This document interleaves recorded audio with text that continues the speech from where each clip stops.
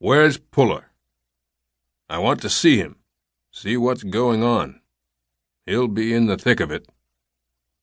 MacArthur seemed to speak to all of them, but Smith had to respond. "His men went in at Blue Beach, sir. He'll be at his new command post there, certainly."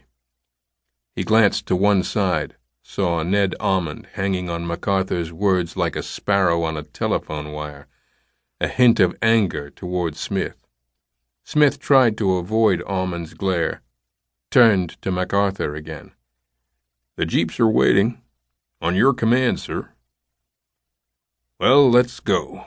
We delay any longer, this thing might be over before we get to see it." The aides behind MacArthur laughed, his ever-present audience, Almond laughing the loudest. Smith moved to the door of the crude hut, held out one hand. "This way, sir." Smith backed away from the opening, allowed MacArthur the lead, a tradition Smith had learned from their first meeting in Tokyo a month before. He kept back, allowed the other staff officers to go as well, Almond first, the man ignoring Smith as much as he could.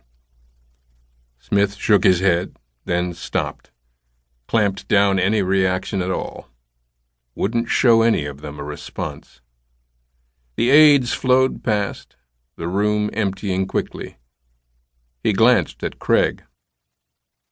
General Edward Craig was, by title, the assistant commander of the Marine Division and so Smith's second-in-command, a combat veteran whom Smith respected enormously.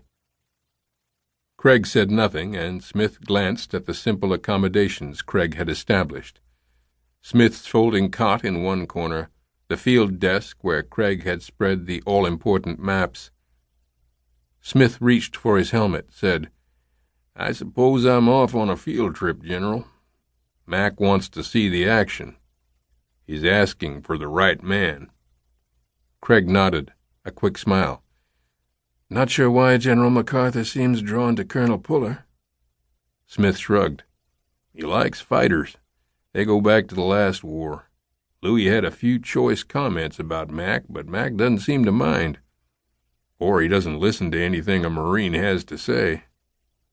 "Or he's going to arrest him, just on general principles." Smith looked down. "Then you can have his job."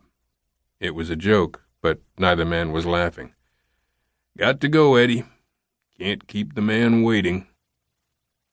He moved outside, saw the others loading up into the jeeps, 4 vehicles summoned for the journey. There was space remaining in one directly behind MacArthur, who sat beside a Marine driver who could not avoid a wide-eyed sideways stare. Smith climbed up, wedged his long legs in tightly, looked at the others around them, Almond in one front seat, the others filled now with staff officers and the reporters who had come along with MacArthur. Smith knew the routine, MacArthur hand-picking his favorites for the privilege of accompanying the commanding general to the front lines of his great triumph. The Marine drivers all seemed transfixed by MacArthur, but it was Smith who gave the order, a quick wave of his hand. "Move out." The jeeps rolled into single file, Smith shifting his weight, trying to maneuver his legs into some kind of comfortable position. MacArthur turned slightly, said, "Puller, right?" "Yes, sir." "As I said, we're headed to Blue Beach, Colonel Puller's forward command post. He'll be there, certainly." MacArthur nodded, seemed satisfied, stared forward, the jeep lurching past scattered shell craters, the remnants of the Navy's bombardment. Smith couldn't avoid the questions in his mind, sliding between the stabs of discomfort in his legs. Was this all it took?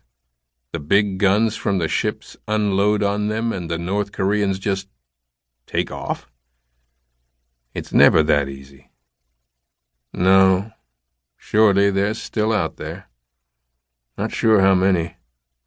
Puller will know more about that. But we're in range of just about any kind of artillery right here, and maybe mortars, too.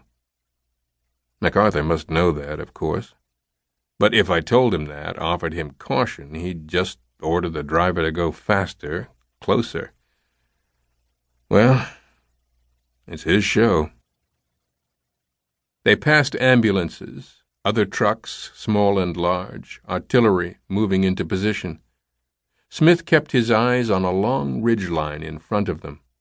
Thick smoke in bursts, spreading out with a light breeze. The thumps from distant artillery came in a steady rumble, the impacts on the ridge mostly from enemy mortars. Smith studied the hill carefully. Men in motion. His men. But there was little else to see, the smoke spreading in a wide, thin blanket. Up ahead he saw officers gathering near the road, pointing toward the jeeps. Smith held his hand up. Instinct. A message to the driver behind him.